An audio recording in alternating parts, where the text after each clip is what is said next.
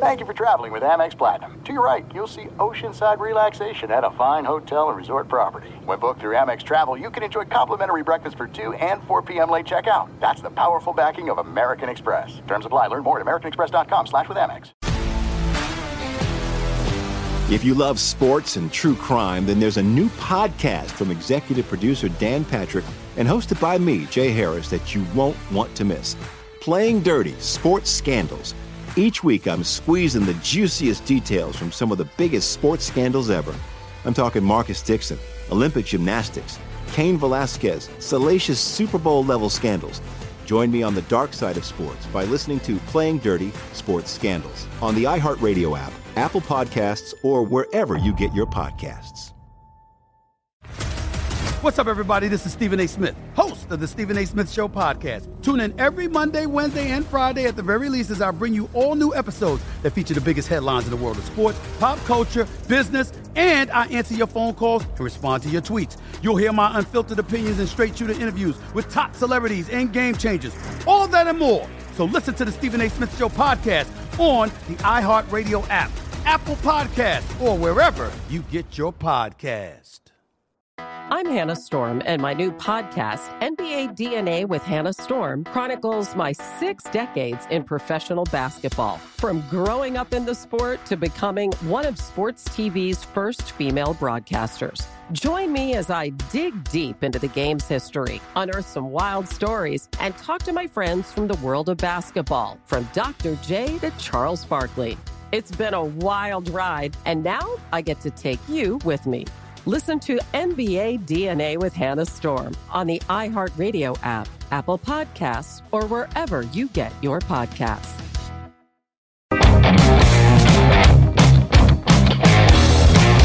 America's two great pastimes collide on this podcast. It is baseball and making money. From the dog days of summer through the October Classic, Greg Bases Peterson's going to be free swinging at the betting board as he tries to hit a grand slam for your bankroll. Now here is GP. A terrific Thursday to 1-0. Welcome into the Zuni Tequila Studios for MLB Overtime Betting. Greg Peterson coming at you once again, and we're going to be coming at you with one of our friends from Oddshark in the second segment, as Scott Hastings is going to be my guest. That's going to be a whole lot of fun.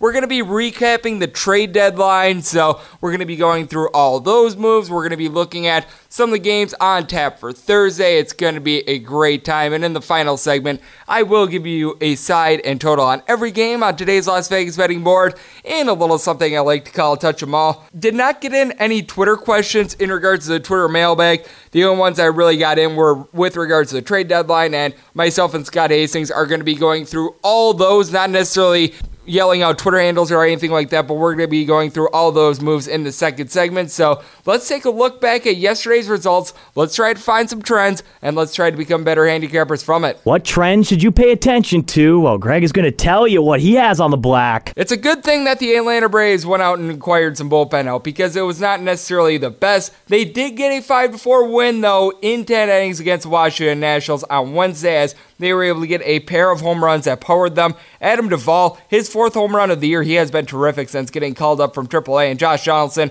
in the 10th inning had the difference maker, his 25th as the Nationals. They also had some bullpen woes. They traded for some as well. But for the Atlanta Braves, no woes with one Mike Soroka on their mound. 7 innings pitched.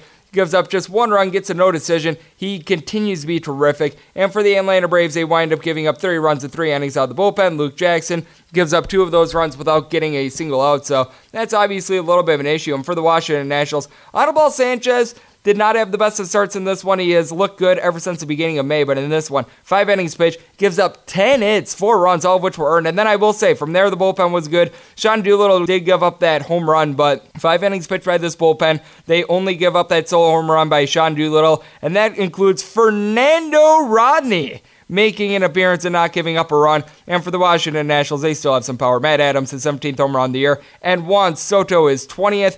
The Cincinnati Reds continue to play unders. Over 60% of their games have won under so far this year, and they get a 4-1 win over the Pittsburgh Pirates, Luis Castillo, just continues to be terrific. He's given up more than 2 earned runs in just 1 home start this year. 7 innings pitched, gives up 1 run. From there, the bullpen of the Cincinnati Reds, which has been in the bottom 5 in regards to ERA the past 30 days. They go 2 innings. They don't give up a single hit. And for the Reds, they were able to get a pair of home runs. Jesse Winker is 15th of the year, and Eugenio Suarez is 29th. As for the Pittsburgh Pirates, Dario Agrazil, not the start that you want. He gave up both of those home runs. 3 2/3 innings. He gives up 3 runs, all of which were earned. Got to give it to the bullpen here, though. 4 1/3 innings. They give up just 1 run in the process. But for the Pittsburgh Pirates, the bats have really went cold for this team. They wind up getting a total of 6 hits. They just had nothing going as the power for this team has really left them. The Arizona Diamondbacks were badly hurt by a rain delay on Wednesday as they wind up falling to the New York Yankees by a count of 7-5. They were also hurt by the fact that Zach Greinke was only able to go 5 innings due to that rain delay. He gave up 2 runs in the process. He then was traded to the Houston Astros, I actually think during that rain delay too. It might have been a little bit after it, but it was right around that time period. And then the Arizona Diamondbacks bullpen, which has been woeful recently, gives up a combined 5 runs in 3 innings. And for the Diamondbacks, not a whole lot doing with men in scoring position. 2 of 12 in that regard. They leave 10 on base. One good sign for this team is that Tim LeCastro in the 9th inning was able to get his first home run of the year. That was off of Nestor Cortez Jr. as Masahiro Tanaka continues to not be given good starts for the Yankees. He only gave up 2 runs in this one, but he only made it 4 innings. From there, you had the Yankees bullpen having to go a grand total of 5 innings. They gave up 3 runs, 2 of which were earned. They burnt out all their arms on this day, but they also got a pair of home runs from unlikely sources. Mike Tauchman is 7th of the year, and Austin Romine is 4th. This Yankees team just continues to prove their depth, and for the Yankees, just their 2nd over at home since the All-Star break, so Yankee Stadium has been letting up too many runs. The Kansas City Royals are not scoring a lot of runs right now as they lose to the Toronto Blue Jays by a count of 4-1. For the Kansas City Royals, their lone run came off of a solo home run of Cam Gallagher, his 2nd of the year. That one came off of Jacob Waguespack, who was very good for the Toronto Blue Jays. And Jacob Junis wound up being able to give quite a few innings for the Kansas City Royals, going 7 innings, but he wound up getting lit up late in this game. He gave up 4 runs, all of which were earned, including 2 home runs. One of those runs came in the 7th inning, and 2 of those runs came in the 8th as he wound up pitching 5 scoreless, and he was just left out there a little bit too long. For the Toronto Blue Jays, I mentioned Waguespack. He goes 6 innings, giving up just that solo home run, and then you had the bullpen combined for 3 innings, not giving up a single hit for that regard, and they do lose Danny Hudson, but all in all, this Toronto Blue Jays bullpen has been performing admirably, and for the Blue Jays, they were able to get a pair of home runs. Bo Bichette gets his first home run as a big leaguer, and Freddie Galvis is 16th as the Toronto Blue Jays have now won 4 out of their last 5 games. They look to be heating up. The LA Dodgers wind up taking their series against the Colorado Rockies, winning the final game by a cut of 5-1, and in this one, we saw something that we haven't seen this decade, as the game between the Rockies and the Dodgers was 0-0 going in the 9th inning. First time this decade in which a game at Coors Field was 0-0 going into the 9th inning, and Hyun-Jin Ryu just continues to be magic. He's given up more than 2 earned runs in 1 start since the beginning of May, and he lowers his ERA to a 1.66. 6 innings pitch, does not give up a single run. You did have JT Torrijos give up a run out of the bullpen, but that's all that was allowed by the Dodgers, and the Dodgers were able to score all 5 runs in the 9th inning as he got a pair of home runs from a couple unlikely sources. Christopher Nigueron gets his 2nd home run of the year, newly acquired from the Seattle Mariners, and Will Smith got jiggy with it for his 5th home run of the year. Yes, I'm going to continue to make that joke. And for the Colorado Rockies, have to like what you've seen out of German Marquez. 6 innings pitched, does not give up a single run. Take a look at his last 3 starts, a combined 20 innings, giving up 4 runs in those. So he looks to be turning the corner, but Wade Davis out there in the bullpen not looking good. He now has a 6.82 ERA. He gave up all 5 of those runs, including both home runs. Things not going well in that regard, and the Rockies have the worst bullpen ERA over the last 30 days out there in Major League Baseball. So that is a massive issue. The Angels are having their issues as this team has now lost 5 out of their last 7 games against the Detroit Tigers and the Baltimore Orioles, as the Tigers completely down them by a count of 9-1. No Nick Castellanos, no problem for the Tigers as they were able to get a trio of home runs. Gordon Beckham, his 5th of the year. Brandon Dixon continues to be the best power hitter on this team. He gets his 14th home run of the year. And then their new catcher, Jake Rogers, winds up getting his first home run of the year, and I think that was his first of the career. And Daniel Norris actually looking good in this one. He has now went 11 1/3 innings over the course of his last 2 starts, and I believe he's given up 1 earned run in those 2 starts. He goes 5 innings in this one, and then from there, the bullpen winds up going a combined 4 innings, giving up just 1 hit, no earned runs. The Detroit Tigers bullpen looks to have turned the corner, and for the LA Angels, their lone run of the game came off of a Mike Trout home run, his 35th of the year. That actually did come off the bullpen, so they gave up 1 run, but still, all in all, a very good showing. But Jose Suarez, the starter for the Angels, has to be on your fade list. Now has a 5.66 ERA. 4 1/3 innings, gives up 4 runs, all of which were earned, and the Angels bullpen continues to have issues as well, as they wound up having Luis Garcia come into the game, and he promptly gave up 5 runs in an inning, giving up 2 of those home runs. So, needless to say, the Angels are in a massive funk. The Philadelphia Phillies have been up and down ever since the All-Star break, and this is a team that has scored 4 runs or fewer in 12 out of their 17 games since the break, as they get down by the Giants by a count of 5-1, and it was a 5 spot by the Giants in the 6th inning that was able to power them, as in that inning you had 3 home runs. Pablo Sandoval, his 14th of the year, Kevin Pillar, his 13th, and Buster Posey, his 6th.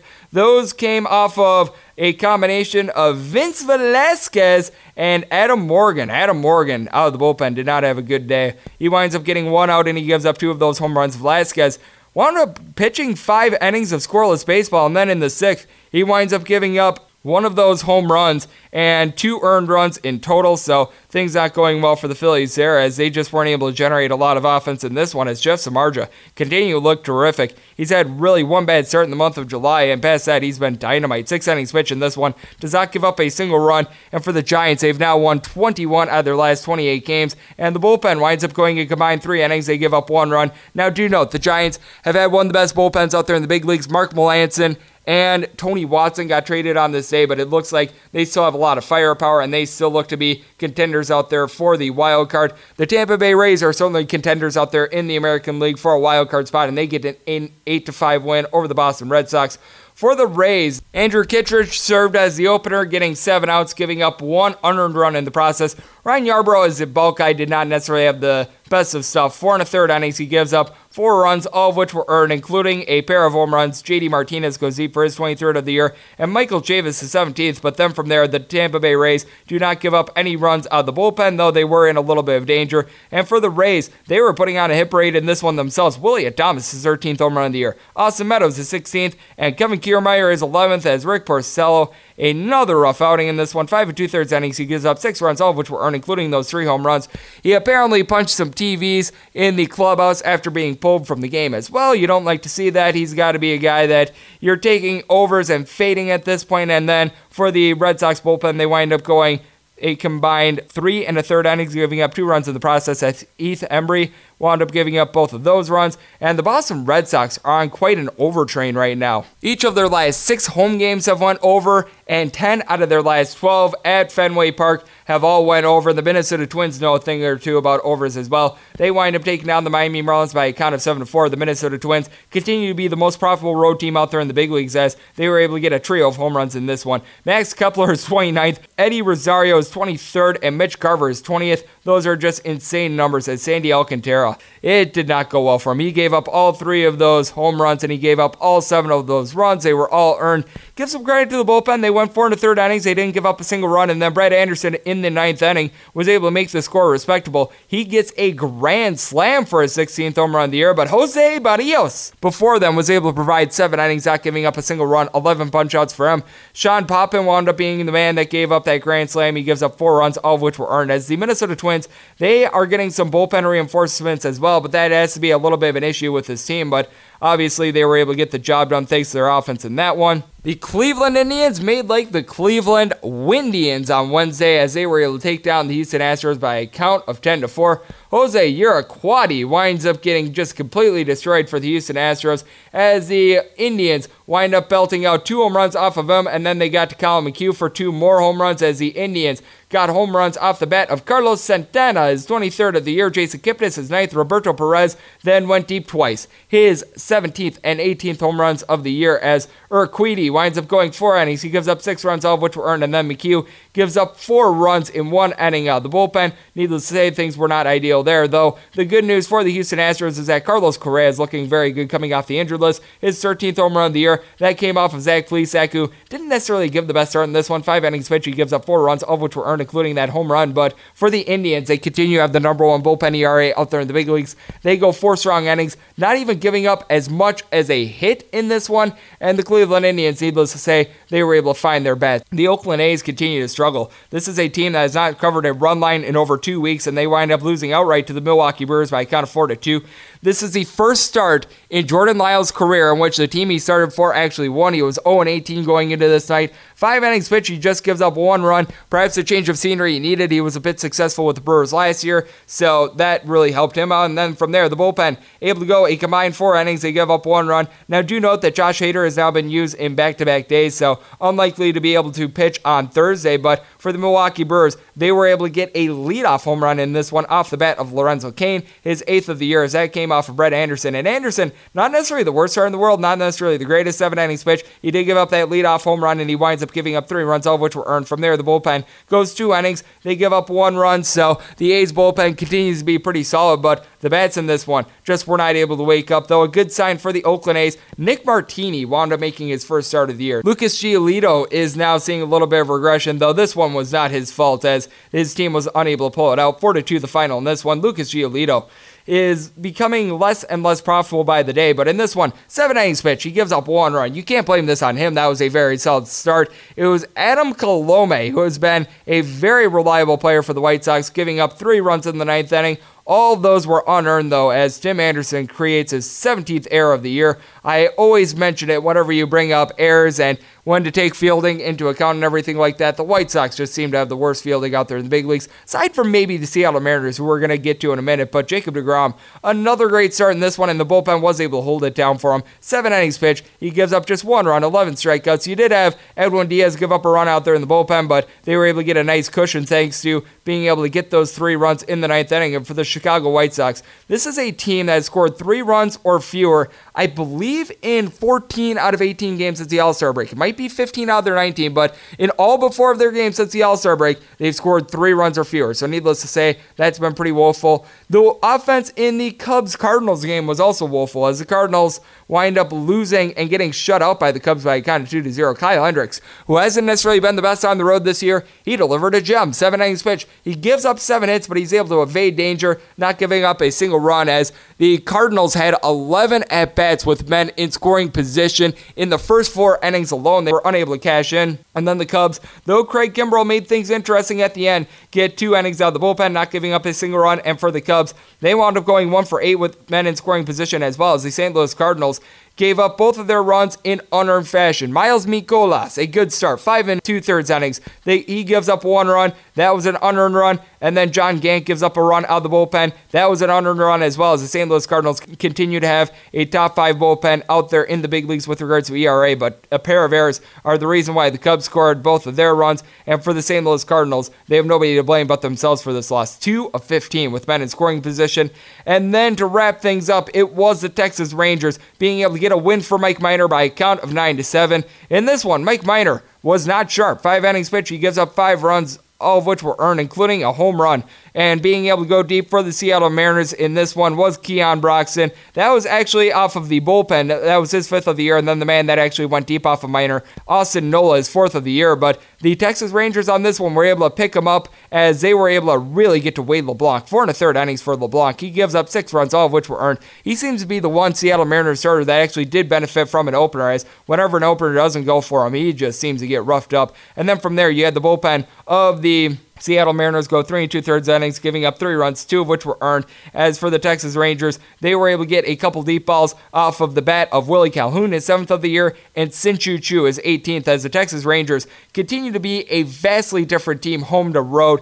At home this year, the Texas Rangers have been one of the most profitable teams out there in the big leagues, as they have posted up a record of 32-22 on the road. 22-32. So that is something that you want to note. And what do we all want to note from the day that was in baseball on Wednesday? The Atlanta Braves and Washington Nationals both having some woes with the bullpen, but the Atlanta Braves are now 21-5 as a road favorite this year.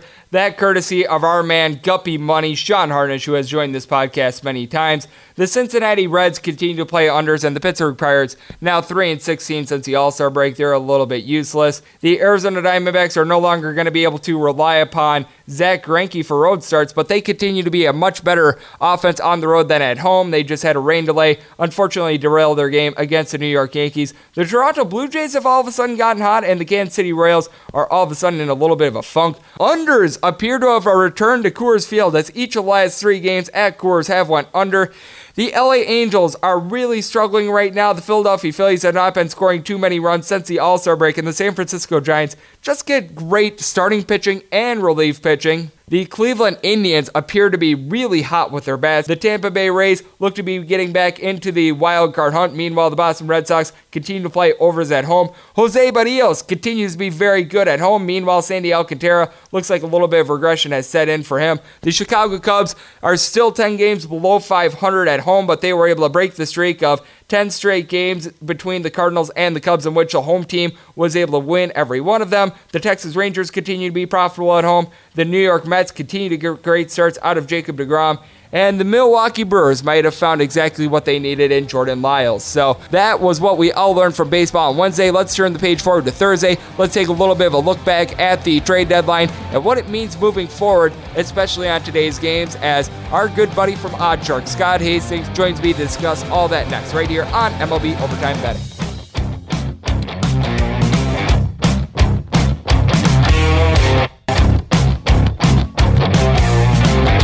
Greg is going to the bullpen as he makes a call to the Azuñia hotline.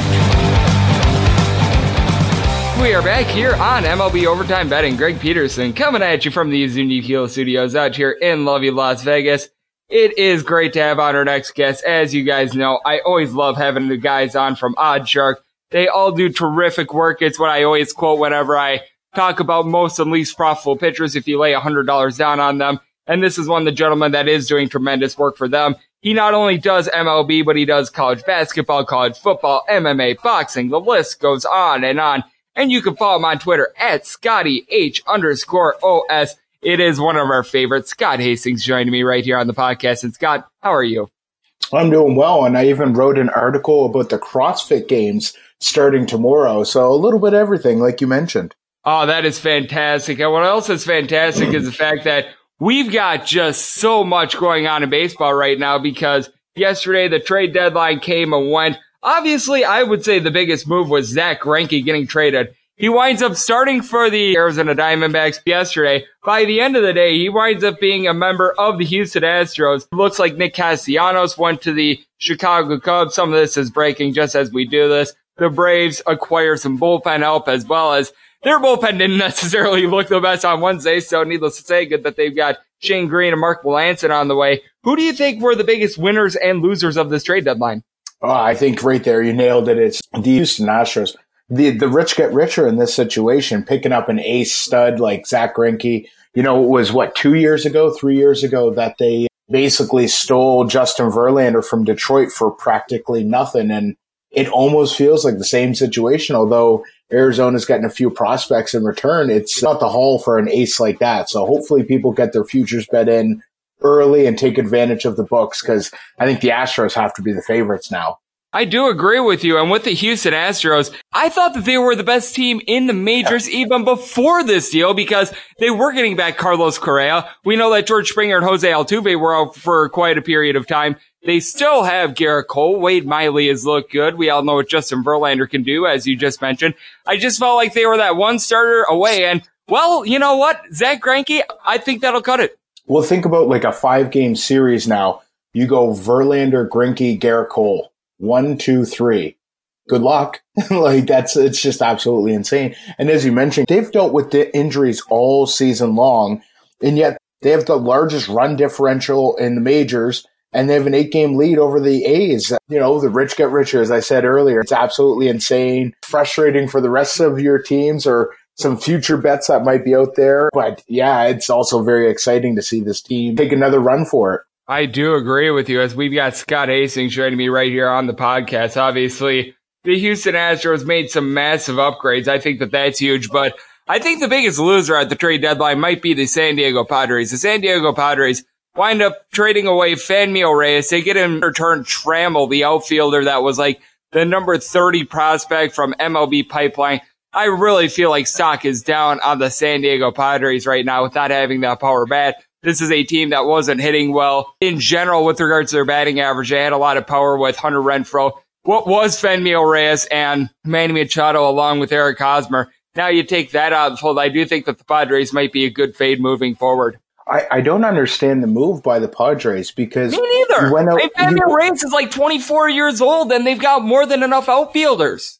Yeah, and then you spend all this money bringing in Manny Machado in the offseason, so you think that you want to build around the team. Instead, I feel like they went in the wrong direction, as you mentioned. Like, I do not understand the move whatsoever. I don't even know why they were part of this 3-team deal. I'm sure the Indians and the Reds, of course, Puig and Trevor Bauer, the other parts in this 3-team trade, like, I'm sure they could have figured something out and left the Padres alone, but apparently they had to take advantage of San Diego. So be it, I guess. And we all remember, I believe the San Diego Padres traded Corey Kluber to the Cleveland Indians as well for close to nothing. So the Indians leasing the San Diego Padres, the gift that keeps on giving. And you do actually have the San Diego Padres in action on Thursday, by the way. They're going to be taking on the LA Dodgers. Clayton Kershaw is going to be going for the Dodgers. Joey Lucchesi for the San Diego Padres. Right now, you're seeing the Dodgers as about a $2 favorite.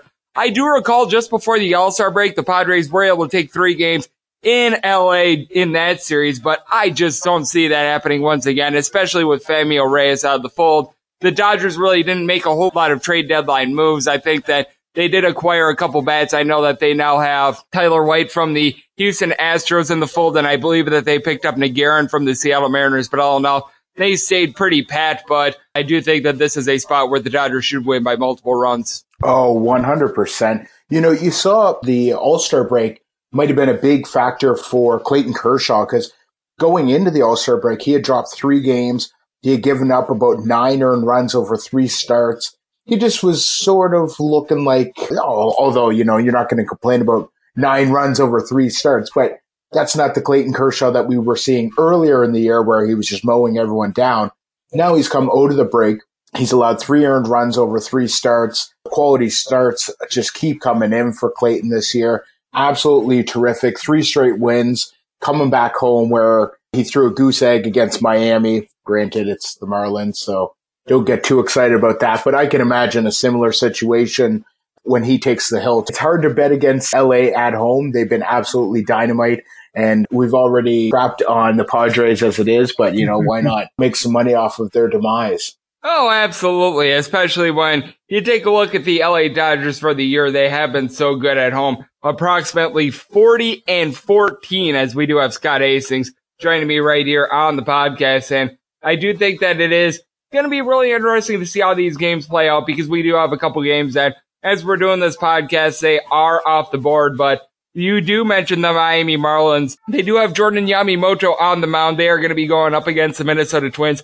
I will say Michael Pineda, since coming off the injured list in June, has looked absolutely stellar. He's going to be going up against Yamamoto. Looks like the Minnesota Twins, as we're doing this, about a minus 155 favorite at a total of 8. Last time we saw Yamamoto, he got destroyed, but in his first 5 or so starts, he did look very good. What do you make out of this one? Because I could honestly see an under with the way that the Marlins pitching has been and the way that the Marlins, let's face it, just don't generate a lot of offense. Yeah, and you know, Yamamoto has been pretty good, as you said. Like, he got roughed up in his last 2 starts, actually, but the Dodgers and then at home to Arizona. So was that a blip on the radar, or was this what he is, and now teams have gotten enough footage and they figured him out?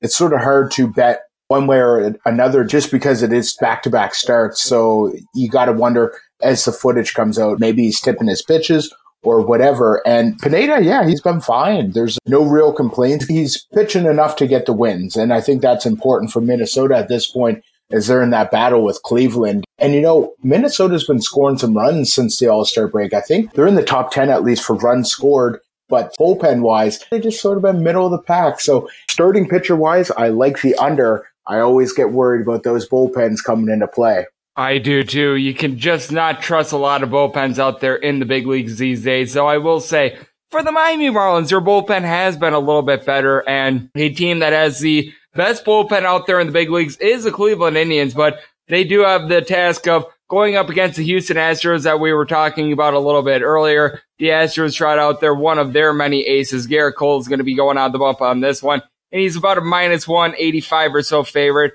And we've got something really intriguing with the Cleveland Indians. Making his first start of the year is Danny Salazar. I'm one of those people, I always just have such a tough time betting on a guy in their first start, especially with the Houston Astros making some big moves, showing that they are in it for the long haul, getting back Carlos Correa. I just don't know if I'd be able to take the Indians in this spot, though I will say the big plus price and having that bullpen is intriguing.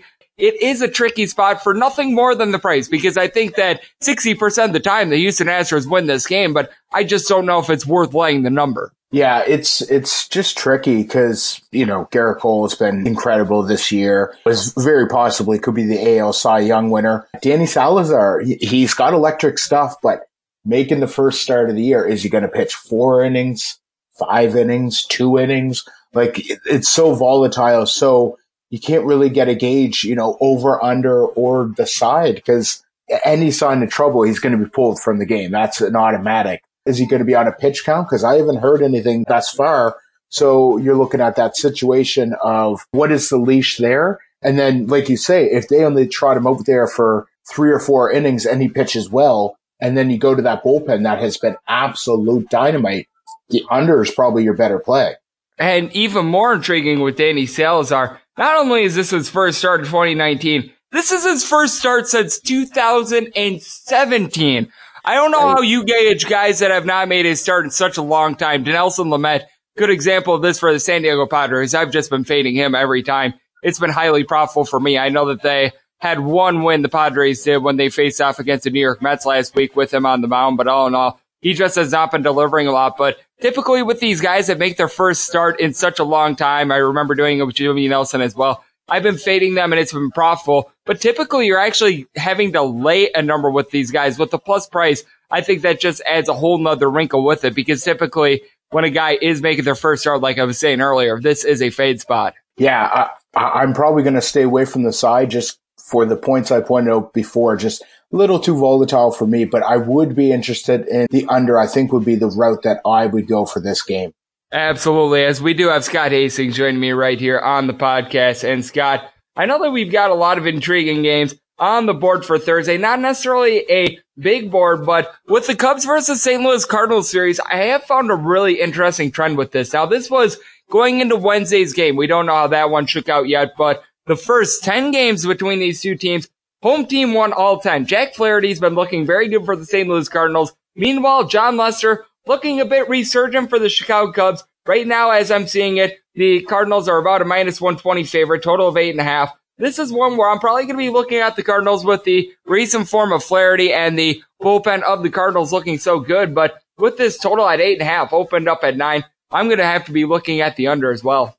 Yeah, and John Lester always is a better performer at home than he is on the road. He has come out of the second half and has looked pretty good, but we've seen this with John Lester so many times that he lulls you in a sense of security almost, where you're like, there's no way that he allows more than 2 runs, and then he gets the doors blown off. I think we talked earlier in the season, probably I'm going to say May-ish, early May, that John Lester had been absolutely dynamite at home with a sub-1 ERA.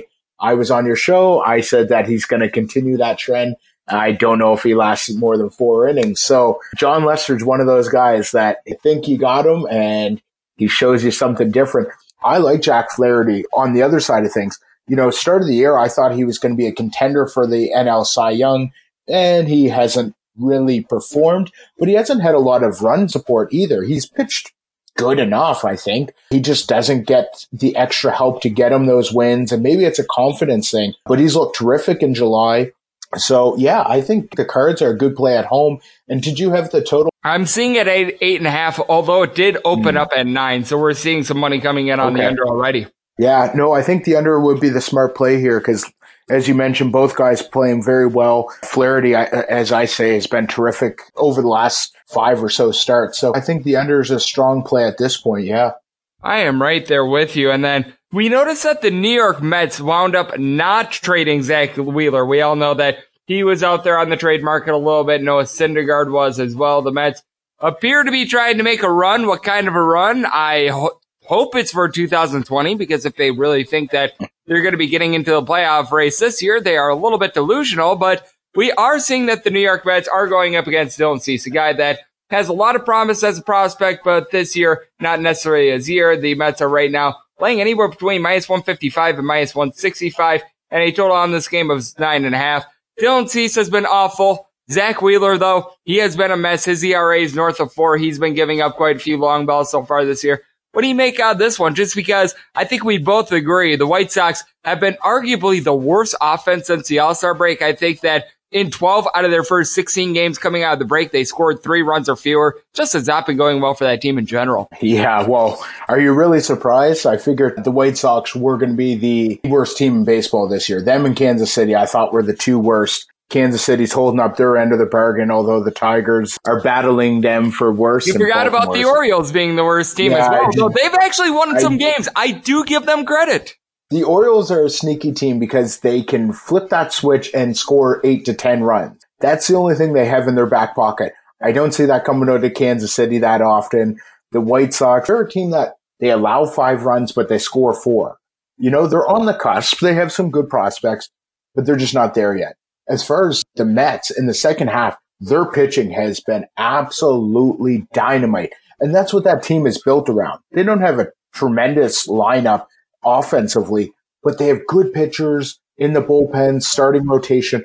They're not a bad team. It just seems that they can never put it together for long stretches. And that's what you need to get in the playoffs when you're double-digit games back from the Braves. So I don't see them making a big push as far as the long game goes, but I'll have to take them against the White Sox because Dylan Cease, he's still a few years behind, I think. I agree with you, as we do have Scott Hastings joining me right here on the podcast. And Scott, is there anything else that's really standing out to you for Thursday's slate? I know that we've got a couple games that are currently off the board with a few teams deciding what pitchers they're going to be going with, but I do think that the Rays versus the Boston Red Sox series is pretty pivotal in the American League because both those teams are right in there. And then you also do have the Cincinnati Reds and Atlanta Braves going at it, and we all know that the Braves have been just absolutely dynamic ever since the beginning of the summer. Except for their bullpen. Yeah, that is very true. But the good news for the Atlanta Braves is they are getting in some bullpen help, as we mentioned at the top of the podcast. Yeah, hopefully they don't take the trends of the other players and make them their own. Hopefully they can come in and secure that bullpen because that is their biggest issue. That, you know, the Braves have a very, very good squad. Josh Donaldson, how good is he looking right now after Cleveland fleeced Toronto and then he went over to Atlanta? But he's starting to really flip a switch, which is scary for that division. And it's scary for the NL in general because, you know, he's a former MVP player. He can hit you 40 home runs. Obviously, he won't get there this year, but 30 plus, he carries that into the postseason. That Braves team is a dangerous club. You know, the Tampa Bay Boston series is going to be terrific. But the game I'm looking at is Toronto and the aforementioned Baltimore Orioles. Trent Thornton and Asher Wojciechowski. I don't know how to say that one. Wojciechowski. But I'm looking at over all day in that. Trent Thornton, horrendous. Yeah, Trent Thornton has not necessarily had the best of stuff. And I will say, Wojciechowski actually has looked decent in his last 2 starts. I will give him credit. He pitched a wonder against the Boston Red Sox, which I think that that's some sort of magic and wizardry had to happen in that game. But regardless, it is still a 1-hitter against the Boston Red Sox, no matter how much of that pixie dust was involved with it. But there's no pixie dust needed whenever you follow Scott Hastings because he is just sharp all the time. He's always delivering great content out there for OddsShark. Scott, let the good people at home know where they can get a little bit more of your work and where they can follow you on social media and elsewhere, because I know that you also do guys and bets quite a bit as well. Yeah, so oddshark.com. We have lots of stuff, interesting trends. I know you like to look at some of our stats there for pitcher run support and whatnot. Absolutely. Best place for it, in my opinion. Yeah, it's definitely a lot of tools. Sometimes I forget that we even have some stuff there. So lots of fun there. I post plenty of articles. I've been a little quiet on Twitter recently, but I'll be gearing that back up, you know, with a lot of UFC picks and whatnot. That's at ScottyH_OS. I had to remember that. It's been a while, and it's been a while since we had Scott on the podcast. So a big thanks to him joining me right here on this wonderful show. And coming up next right here on MLB Overtime Betting, it is that time that I give you a side and total on every game on today's Las Vegas betting board in a little something I like to call Touch 'em All.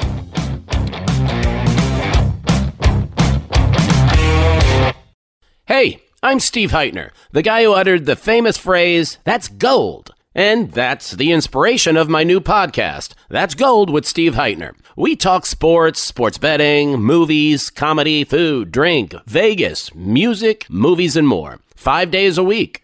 Did I say movies twice? Look, guys love it, whether they're hip or worried about breaking a hip. Find us on Apple and Google Podcasts, as well as Spotify and Stitcher. That's Gold with me, Steve Heitner.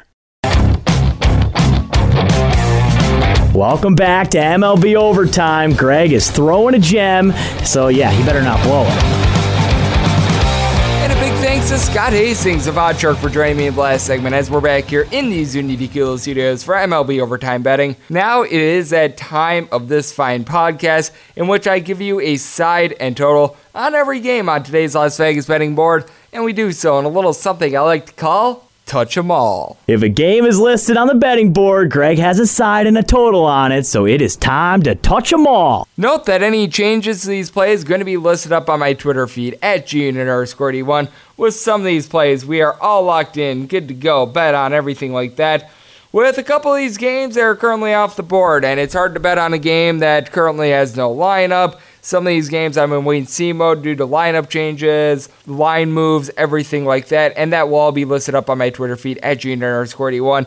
As per usual, we're going to be going in Las Vegas rotation order, and that starts with a game that ironically is off the board. 901, 902 on the betting rotation. The San Francisco Giants hit the road to face off against Philadelphia Phillies.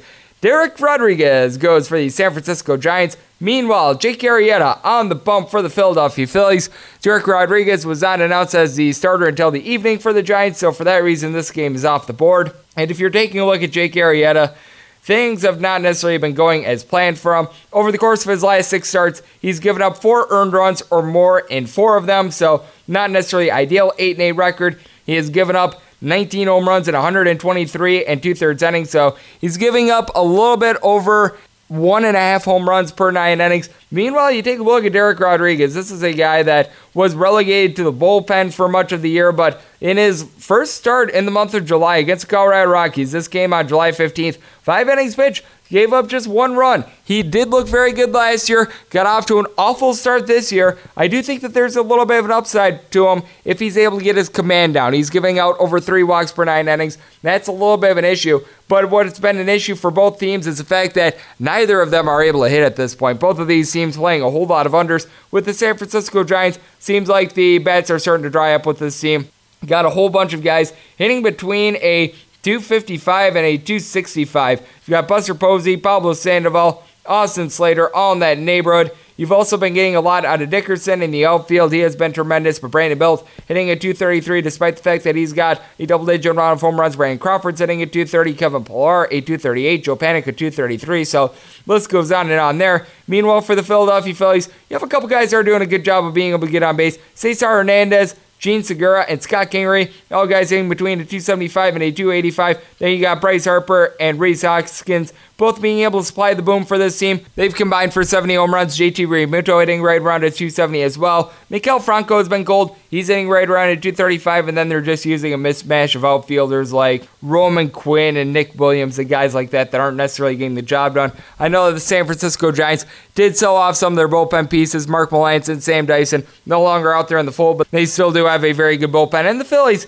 certainly did bolster their bullpen, but the question is, are those guys going to be available for a day game on Thursday? I don't think so. I think that the reinforcements are going to be coming on Friday. So for that reason, early lean on this game to the San Francisco Giants with the recent form of Jake Arrieta. If you're seeing a total on this game of like 10, probably going to be taking it under. That's what we've seen in the first couple games of this series. Meanwhile, if you're seeing a total more in the neighborhood of like 9 or something like that, might be looking at an over. But as always, check back in the morning on my Twitter feed at @Junior41 for set plays there. 903, 904 on the betting rotation. The Chicago Cubs hit the road to face off against the St. Louis Cardinals. Jack Flaherty goes for the Cards. Meanwhile, John Lester for the Chicago Cubs. Total in this game is 8.5. Over and under, both at -110. If you're looking at the Cardinals, laying anywhere between -120 and -128. Your plus price with the Cubs is anywhere between +110 and +117. And this is a spot where I certainly do have to take a look at the St. Louis Cardinals. Going into Wednesday, the home team in this series for the year had won all 10 of the games, and we're noticing that the St. Louis Cardinals really starting to pick it up with their bat. They've also got a bullpen that ranks in the top 5 in regards to ERA out there in the big leagues, so they're doing a good job there. The Chicago Cubs right around 10th in that neighborhood, but you recall the weekend series against the Milwaukee Brewers, they wound up blowing 2 games there. Craig Kimbrell's not looked like himself. Kyle Ryan, a guy that you can't really trust in, but you can trust in the fact that Paul Goldschmidt has really been picking it up with the team. He and Paul DeJong both hitting between a 250 and a 260. Goldschmidt going into Wednesday at home run in 7 out of his last 9 games. Paul DeJong, meanwhile, he's got 18 himself. You've got Taylor Edman and Colton Wong both hitting between a 260 and a 270. Tyler O'Neill and Jose Martinez are both hitting right around a 280 as well. Matt Wieters is hitting a 230. Ever since Matt Carpenter got out of the fold, things improved for this team. And Dexter Fowler still hitting a little bit below 250 himself. That needs a little bit of work. But then you take a look at the Chicago Cubs. Got a whole bunch of guys hitting between a 280 and a 290 with power for this team. Chris Bryant, Anthony Rizzo, Javi Baez, Wilson Contreras, all in that neighborhood. Javi Baez really leading the team with home runs with 25. Wilson Contreras has 19. And then you've got Chris Bryant and Anthony Rizzo doing a good job as well. Rizzo, 21 home runs. Kyle Bryant, the same. And then you've got Jason Hayward hitting at 275 for this bunch.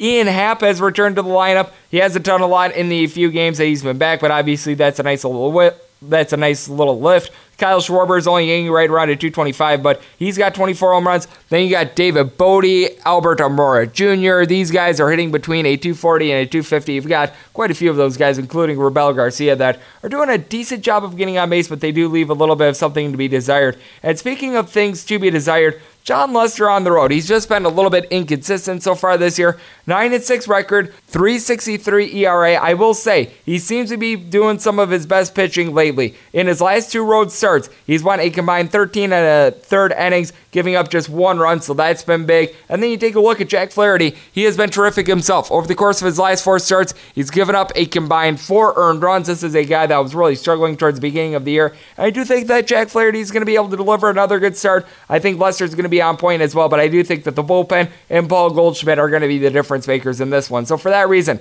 going to be riding with the St. Louis Cardinals in this spot, and we're going to be taking this total under. When I came on this podcast, St. Louis was essentially minus 120 across the board, so I'm probably going to be winding up locking that in right as I get off this podcast. And with the under, just trying to see if I'm able to get a little bit of better juice, but I'm certainly going to accept 8.5 at minus 110 if that's all I can get, because this total actually opened up at 9, so we saw an immediate early dip as I was talking about with Scott Hastings. 9:05, 9:06 on the betting rotation. The Atlanta Braves play host the Cincinnati Reds. Anthony DeScalfani goes for the Reds. Max Fried goes for the Atlanta Braves. Your total on this game is between 9 and 9.5. With the 9, the over is just a minus 120. The under is even. With the 9.5, under is minus 120. Over is even. If you're looking at the Braves, you're going to be laying anywhere between minus 145 and minus 158. Meanwhile, your plus price on these Cincinnati Reds is going to be anywhere between plus 135 and plus 144. And I do like what I've seen out of Anthony DeScalfani recently, but I will say he does have an issue with giving up the long ball for the year. Anthony DeScalfani, over the course of his 103 and a third innings, has given up 19 home runs. That's right around 1.7 per 9 innings. We have seen Fried really have some struggles himself. 11-4 record, 4.21 ERA, but you just take a look at his recent starts. Things have not necessarily gone as planned. Ever since the beginning of the month of June, he's had 4 starts in which he's given up at least 4 earned runs. And then on top of that, he's only had 3 starts in which he's given up fewer than 3 earned runs over the course of 10 of them. So things are starting to dry up a little bit there. The Atlanta Braves are getting in bullpen reinforcements. And for the year, I know that a lot of people knock on the Atlanta Braves bullpen, but they're a top 8 bullpen in regards to ERA. Meanwhile, the Cincinnati Reds, their bullpen has really come back to earth. They're in the bottom 5 in regards to ERA over the last 30 days. And I will say, they do still have some good power bats out there. Obviously, Yasiel Puig is no longer in the fold, but you do have one Eugenio Suarez, and he has done a very good job of being able to supply 29 home runs. His batting average just below a 260, and then you got Joey Votto and Jesse Winker, both hitting between a 260 and a 270. Jose Iglesias and Nick Senzel, both hitting between a 275 and a 285. You do have to like the fact that they are getting a pair of outfielders stepping up in Phillip Ervin and Josh Van Meter. Both these guys are hitting above a 300. Van Meter's been seeing some time recently, and he's been excelling. Scooter Gennett, though, ever since coming off the injured list, has been a hot mess. He and Tucker Barnhart, both hitting between a 210 and a 220. Jose Peraza is only hitting a 240 himself, and this is a Reds team that leads the league in regards to under rate. Meanwhile, you take a look at the flip side for the Atlanta Braves. You've got an offense that has scored the most runs in the major leagues ever since the beginning of the month of June. And that is headlined by a trio of guys with 25 home runs. Josh Donaldson, Freddie Freeman, and Ronald Acuna Jr. Ronald Acuna Jr. doing a great job of getting stolen bases at the leadoff spot, 290 batting average. Freddie Freeman, 305 batting average. He's got over 75 RBI. And then Josh Donaldson, 255 batting average, but he's really been picking up himself. Adam Duvall, ever since getting recalled from the minor leagues, he has been absolutely tremendous for this team. Ender Enciarte and Yohan Camargo are now off the injured list. They're seeing their averages heighten a little bit, and you've got Ozzie Albies hitting at 285 himself. And whenever you need it, Matt Joyce and Charlie Culberson also able to deliver some good pinch hits as well. I think the Atlanta Braves are going to be able to get to Anthony DeSclafani and take him deep a couple times, and I do think that they're going to get into a bullpen for the Reds that has really been struggling. So for that reason, we're going to be riding with the Braves in this spot and the total over. Right now in wait-and-see mode to see if I want to take the Braves on the run line or the money line. I am still analyzing that. And with this over, currently wanting to see if I'm able to get a little bit more favorable juice. I am seeing this total move around a little bit. This opened up at 10. Now it's at 9.5, shaded to the under. So I'm trying to see if I can maximize the value there, but we're going to be riding with both of those. 907, 908 on the bag rotation. The LA Dodgers are going to be playing host to the San Diego Padres. Joey Lucchesi goes for the Padres. Clayton Kershaw for the Dodgers. Your total on this game is 7.5. Over is just a -120. The under is even. If you're looking at the Dodgers, you're going to be laying anywhere between -195 and -$2. Meanwhile, your plus price on the Pods is anywhere between +175 and +180. This is a Padres team that is no longer with Femio Reyes. The Dodgers made a couple small moves at the trade deadline. They wound up picking up Tyler White from the Houston Astros and Christopher Nagirin from the Seattle Mariners. So those are some small additions, but the Dodgers looked very good in their series against Colorado. I will say that teams that go from Colorado and then travel do have a little bit of an issue adjusting to that. That is courtesy of Sean Harnish, but with the Dodgers, they are 40-14 at home. And with the San Diego Padres, this is a team that has been scuffling a little bit, capped off by a loss a few days ago against the Baltimore Orioles. And for the Dodgers, you have got a bunch of guys that are really supplying the power for this team. Jock Peterson only getting a 233, but he's got a double-digit amount of home runs. Will Smith has really been getting jiggy with it all year long. He's hitting a 333. He should be seeing some more time at the catcher spot. Mac Beatty is hitting a 285. He has been doing a terrific job in clutch moments. Max Muncy, 260 batting average. His home run count currently at a 26. You've got Cody Bellinger just balling out, 328 batting average, 80 RBI, and 34 home runs to go along with it. And then you got a bunch of guys like Alex Verdugo, Justin Turner. They're hitting in that realm of a 290. They've been able to step up as needed. Corey Seager has his batting average at a 272. He certainly has been upping his game. And then for the San Diego Padres, you now really do have to rely upon Hunter Renfroe and Manny Machado for power, as these two men have at least 26 home runs apiece. Machado, 26 home runs. His batting average is right around a 280. Meanwhile, with Hunter Renfroe, he's only getting right around a 235 to a 240, but 29 home runs for him. You do have a couple guys, though, that they really do need to pick it up with their batting averages. You've got Francisco Mejia, Austin Hedges, Will Myers, Ian Kinsler, and Josh Naylor. All these guys are hitting a 230 or lower, along with Luis Arias.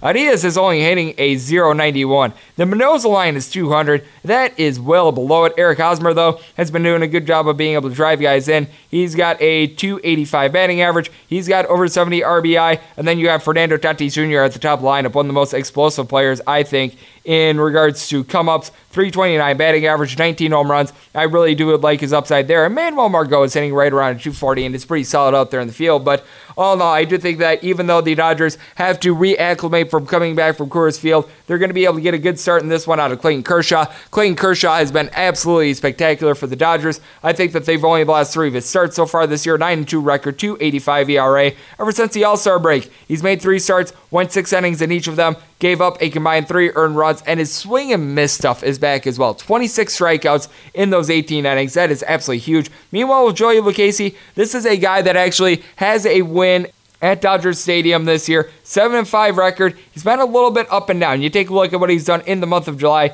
In one of his starts, he wound up giving up 6 runs. He wound up having starts in which he gave up 1, 2, and 3 runs as well. So he's just been one of those guys that has been a little bit hot and cold. I think that he probably gives a medium start, but with the San Diego Padres, the bullpen has really been lacking aside from Kirby Yates. There's just not a lot of guys that you can trust in like a Trey Winchester to give you solid innings. So for that reason, looking at the Dodgers on the run line, and I am looking at the total over. With the over, I'm in wait-and-see mode because the juice is very heavy. Meanwhile, with the Dodgers run line, I was able to get that at even, seeing that more around -105 or -110 now, so I have already locked that one in. As we do move on to 909, 910 on the betting rotation, it is the Toronto Blue Jays, and they hit the road to face off against the Baltimore Orioles. It is going to be Trent Thornton going for the Toronto Blue Jays. Meanwhile, in regards to the betting board, it is listed as to be announced for the Baltimore Orioles, but it looks like it is going to be Asher Wojciechowski going for the Baltimore Orioles, which means that this game is off the board. Now, we saw the Toronto Blue Jays pull off a nice sweep against the Kansas City Royals, but I actually like what I've seen out of Wojciechowski. In the course of his last 2 starts, he has wound up giving up a grand total of 4 hits, and he wound up going 14 1/3 innings, giving up 2 runs. He has been absolutely sensational for this Baltimore Orioles team, and he's got 37 strikeouts in 30 innings as well. He has given up the deep ball a little bit, and that is something that the Toronto Blue Jays do very well, but the Toronto Blue Jays as a team hitting just .234 for the year, that has been a little bit of an issue for them. But with the Toronto Blue Jays, you do also have a couple guys that have really been able to step up for the team in a very limited amount of at-bats. I really do like what I'm seeing out of Bo Bichette, and then Cavan Biggio. He leaves something to be desired. He's only hitting a .215 as you take a look at the lineup that they trotted out there against the Kansas City Royals on Wednesday. Other than Lourdes Gurriel, Bo Bichette, who really hasn't had too many at-bats, and Freddie Galvis, everyone else wound up leaving that game hitting a .230 or lower. But I will say this, you do have 16 home runs off the bat of Freddie Galvis, and even though Randall Grichuk, Teoscar Hernandez, Justin Smoke, and Rowdy Tellez all have batting averages below .230. They all have at least 15 home runs apiece, so they're certainly doing the job there. But then you need more out of guys like Brandon Drury, just the entire catcher spot in general, whoever they trot out there. It's been a hot mess for them, man. They do lose Danny Hudson, but all in all, the bullpen for the Toronto Blue Jays has been solid, but Trent Thornton has not been. 3-7 record, 5.45 ERA, does a good job of being able to get swings and misses, but in the month of July, he's had 1 start in which he's given up fewer than 4 earned runs, and 1 start in which he's made it to the 4th inning. That is just not good right there. And you even take a look at the month of June. He wound up giving up 3 earned runs or more in 3 out of those 5 starts. This is a guy that is just having a good go of it. Meanwhile, with the Baltimore Orioles, they are having a good go of it because they do have a little bit of power out there in the lineup. Renato Nunez, 25 home runs for him. He's hitting a little bit above a .250, and then you got Trey Boom Mancini, 24 home runs for him. His batting average hovering right around a .282. Jonathan Villar has been doing a solid job for this team. He's hitting right around a .265. Jace Peterson has been up and down, but he's hitting a .240. Pedro Severino, more around a .275. Got a couple guys that do need to pick it up with their batting average. C.V. Wilkerson, Richie Martin, Chris Davis. These are all guys that are hitting a .220 or lower. They wound up trading away Keon Broxton. He was a hot mess with this team, but they did not trade away Anthony Santander. He's hitting a little bit of above a .400, and I will say this for the Orioles. I know that they have had a little bit of transition with their bullpen, but they've actually been pitching a little bit better recently, so for that reason, early lean on this game would be to the plus price of the Baltimore Orioles. With regards to a total, if you're seeing something right around like a 9.5 to a 10 with the way that these teams are hitting, probably going to be looking at it over. If you're seeing something absolutely extreme like a 12, I might take it under, but early leans are to an over and the Baltimore Orioles. But as always, check back in the morning on my Twitter feed at @Junior_D1 for set plays there. 9-11, 9-12 on the betting rotation. The Boston Red Sox play host to the Tampa Bay Rays. Brendan McKay goes for the Rays. Meanwhile, Andrew Kashner for the Boston Red Sox. Your total on this game is 10.5. Over is just anywhere between -110 and -115. The under is anywhere between -110 and -105. If you're looking at the Boston Red Sox, you are going to be laying anywhere between -122 and -130. Meanwhile, your plus price on the Tampa Bay Rays going to be anywhere between +110 and +120. And this is a spot where I do actually take a look at the Boston Red Sox.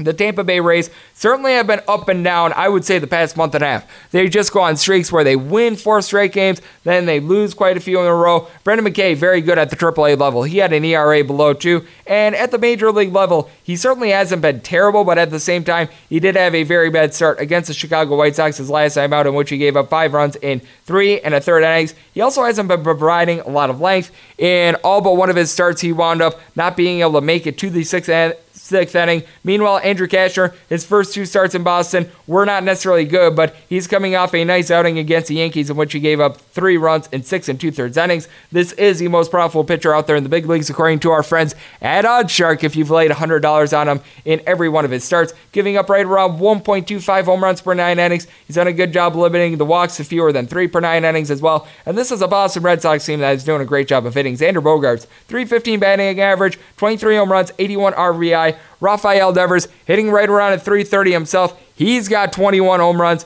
JD Martinez has been doing a great job in the middle of that lineup. His batting average not quite where the other guys are. He is hitting more around a .295, but he is certainly supplying the boom as well, as he's got 22 home runs for the year. You also have to like the fact that Mookie Betts has been doing a great job of being able to drive in home runs as well. .285 batting average for him. Andrew Benintendi has a batting average up to a .285, and even Sam Travis now is hitting at .275. Christian Vasquez at .280. You've got Jackie Bradley Jr., the weak link of the team, hitting at .230, and then you got Michael Chavis with 16 home runs, .260 batting average there. This is just a murderer's row. And then for the Tampa Bay Rays, certainly do have some solid bats. Austin Meadows and Nathaniel Lowe are both hitting between a .290 and a .295, and in the case of Meadows, he's been able to go deep 15 times so far this year. Got a lot of guys that have batting averages right around a .275 or so, and they've got a home run count that's hovering right around .250. Tommy Pham is in that neighborhood, though it looks like he's a little bit banged up, but Avisail Garcia, he is out there in the fold. He's got 14 home runs so far this year. You've got Willie Adames and Kevin Kiermaier, both hitting between a .237 and a .250. Matt Duffy and Eric Sogard, both hitting between a .290 and a .300, and you've also got Mark Brissett, who's doing a solid job as well. G-Man Choi is hitting at .260, but you really do like that pizzazz. I know that Travis Arno had a 3 home run game a few weeks ago, but he's hitting at .260 himself, and this just seems like a spot in which the Boston Red Sox are going to be able to get to Brendan McKay, and I do think that they are going to be able to get a good start out of Andrew Cashner. So for that reason, we are going to be looking at the Boston Red Sox in this spot and this total under. I'm right now waiting to see what as I'm seeing money coming in on the Tampa Bay Rays. I would like to be able to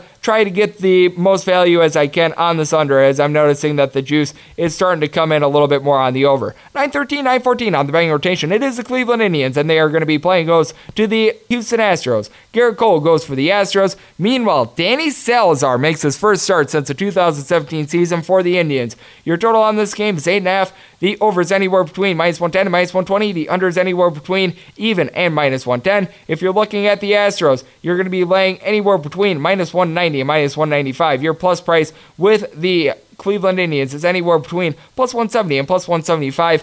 And it's just hard to trust in a guy that hasn't made a start since 2017. And allow me to layer this in on Danny Salazar. The last time he pitched in 2017, he made it to the 7th inning just twice, it looks like. He went 7 innings in 2 of those starts. He had a couple in which he went like 6 1/3 and everything like that, but this wasn't a man that was giving you a whole lot of length in general. Now, he is a solid pitcher that does a good job of being able to keep the ball in the yard. He's got a career home runs per 9 innings rate of 1.1, so he certainly has been doing his job there, but it's hard to really have trust in him, and I think that the Houston Astros are going to just absolutely tear him apart. Meanwhile, you take a look at Garrett Cole. He has been doing a terrific job all year long. This is a guy that's got 13 strikeouts per 9 innings. We mentioned it with Scott Hastings of OddsShark. This is a guy that has to be in the running for perhaps the Cy Young Award. 12-5 record. Now he has been taken deep quite a bit as well. I will say he's got right around 1.5 home runs per 9 innings given up, but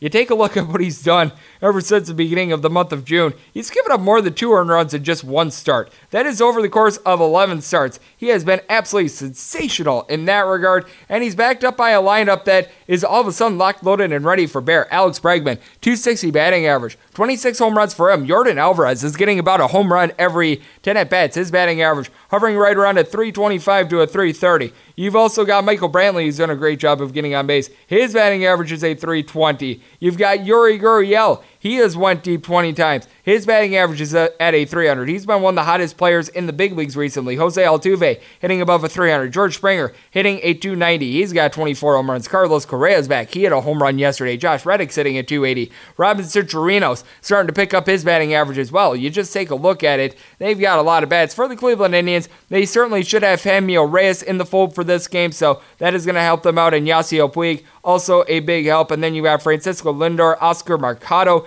Two guys are hitting above 290 at the top of the lineup. In the case of Lindor, he's got 18 home runs so far this year. Gotta like the fact that Carlos Santana has 23 home runs. His batting average is a 280. And then you've got a trio of guys in Jake Bauers, Roberto Perez, and Jose Ramirez hitting between a 234 and a 242. And Ramirez has really been picking things up. Meanwhile, Perez has 17 home runs. Jordan Luplow is hitting right around at 265 to a 270. And then you got Taylor Naquin hitting at 295 to help this team out as well. Jason Kipnis seeing it come up with his batting average right around a 245. But I do think that the Houston Astros are going to get a much, much better start out of Garrett Cole. We mentioned this as well, the Cleveland Indians, top bullpen in regards to ERA out there in the big leagues, but you just have absolutely no idea what you're going to get out of Danny Salazar in this one. It could be great. It could be awful. This is a spot where I've just got to fade him, and I've got to take the over with the way that the Houston Astros have been firing on all cylinders. When I came on this podcast, I was seeing only minus 120 in regards to shading on the over. I'm now seeing a minus 110, so might wind up locking that in. And with the Houston Astros run line,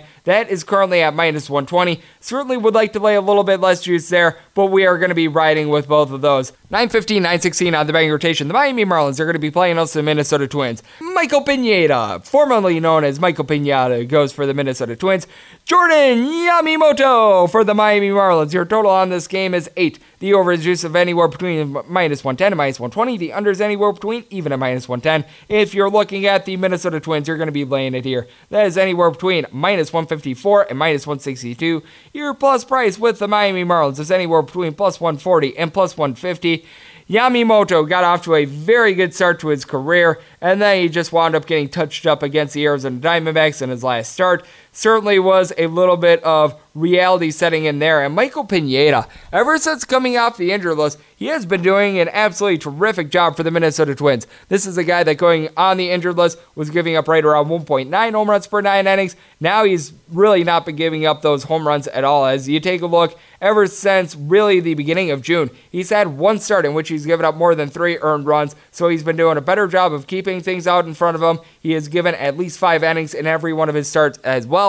This is a Twins bullpen that is bolstered a little bit more after they just made some wholesale changes. And I will say the Miami Marlins do back up Mr. Yamamoto with a good bullpen as well. This is a gentleman that is 4-2 and is giving up less than a home run per 9 innings. But in that start against the Arizona Diamondbacks, he gives up 6 runs in 4 innings. Start before that against the Dodgers, 5 runs in 4 innings as well. So things not necessarily going well there. And for the Miami Marlins, you just don't have a whole lot of guys that are generating a lot of power in general. They weren't really able to get to the Minnesota Twins yesterday. You do have Brett Anderson, who's got 15 home runs for this team. His batting average is hovering right around a 245. Neil Walker has seen his average hit, though. He and Sterling Castro are hitting between a 250 and a 260. Jorge Alfaro and Cesar Puello both hitting between a 252 and a 262. But then you do have Harold Ramirez hitting at 270. Miguel Rojas is hitting at 285. And then you've got Garrett Cooper, who's done a great job of getting on base all year long. Got the day off yesterday, but he's hitting at 300. Meanwhile, for the Minnesota Twins, who's not hitting home runs for this team? Eddie Rosario has 23 of them. Nelson Cruz has 25. Mitch Garver, 20. Max Kepler, 29. You've got Luis Reyes, who's not hitting home runs for this team, but he's hitting above a 360, and his on-base percentage is nearly a 450. Jonathan Scope, Marwin Gonzalez, Byron Buxton, Jason Castro, all these guys hitting between a 250 and a 260, and Miguel Sano all of a sudden hitting at 250. He's getting a home run every 10 or so at bats. This lineup is just so locked and loaded. I don't know how Jordan Yamamoto is going to be able to keep up with all of them, and with the Minnesota Twins, they're a terrific road team. On the road, they are 35-20, and the most profitable road team out there in the big leagues. I just think that the Minnesota Twins are going to wind up lambasting the Miami Marlins in this spot. I do think that Yamamoto is going to be able to give a little bit of something, but I think that Pineda winds up holding the Miami Marlins down to, say, 1 or 2 runs, and the Minnesota Twins are going to get a convincing win. So for that reason, looking at the Twins on the run line and this total under, have already locked in this total under. I was able to get favorable juice there. Meanwhile, the Twins run line, seeing that right around even to plus 105.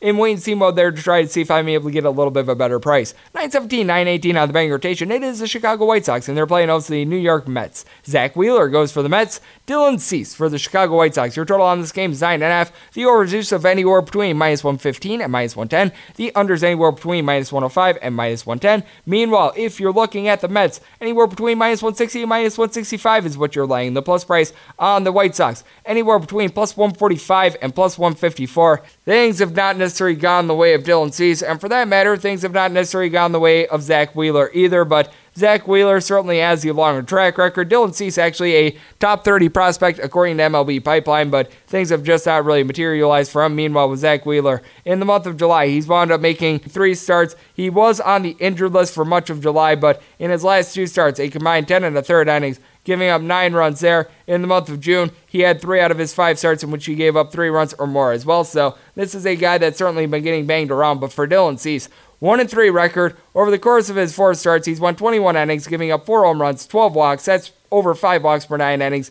6.86 ERA, 162 whip. And this is a New York Mets team that I know that they've been a little bit cold towards the top of this series, but they've got a lot of guys that are doing a good job of hitting, and it's all led off by Jeff McNeil. Jeff McNeil doing a terrific job of getting on base. On base percentage just below a 400, 333 batting average for him. You've got Pete Alonso. That man has 34 home runs, 77 RBI, and a batting average hovering right around a 255 and a 260. Michael Conforto also hitting right around a 255 himself. He's got 21 home runs. You do have to like the fact that Wilson Ramos is seeing some more consistent at-bats. He and Todd Frazier hitting between a 245 and a 260. You got Robinson Cano only hitting a 235, but last week he wound up having a 3-home run game. Amid Rosario doing a solid job of getting on base, 275 batting average. J.D. Davis hitting more in the realm of a 300. Denny Echeverria leaves a little bit of something to be desired, but the Chicago White Sox really leaving a lot to be desired with their bats. I believe in 12 out of their first 16 games coming out of the All-Star break, they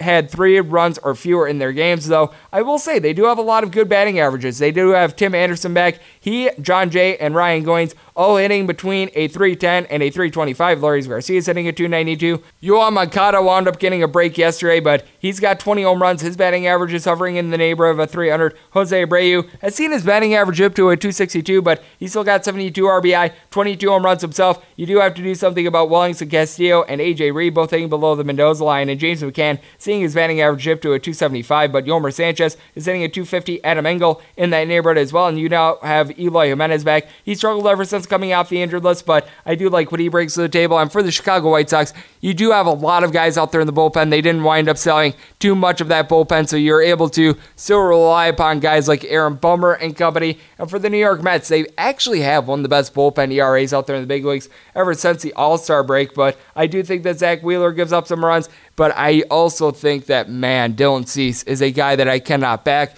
Even with that good White Sox bullpen, they're probably going to be having to go 5+ innings in this one. So for that reason, we're going to be looking at the Mets on the run line and this total over, trying to see if I'm able to get a little bit more favorable juice on this over. So I'm in wait-and-see mode there. And with the Mets run line currently seeing that at minus 105, we'd like to be able to lay no juice if at all possible. So we're in wait-and-see mode on those. And we wrap things up with 919, 920 on the betting rotation, as it is the Oakland A's, and they're playing host to the Milwaukee Brewers. For the Oakland A's, we know who they're going to be starting, as that's going to be Daniel Magden.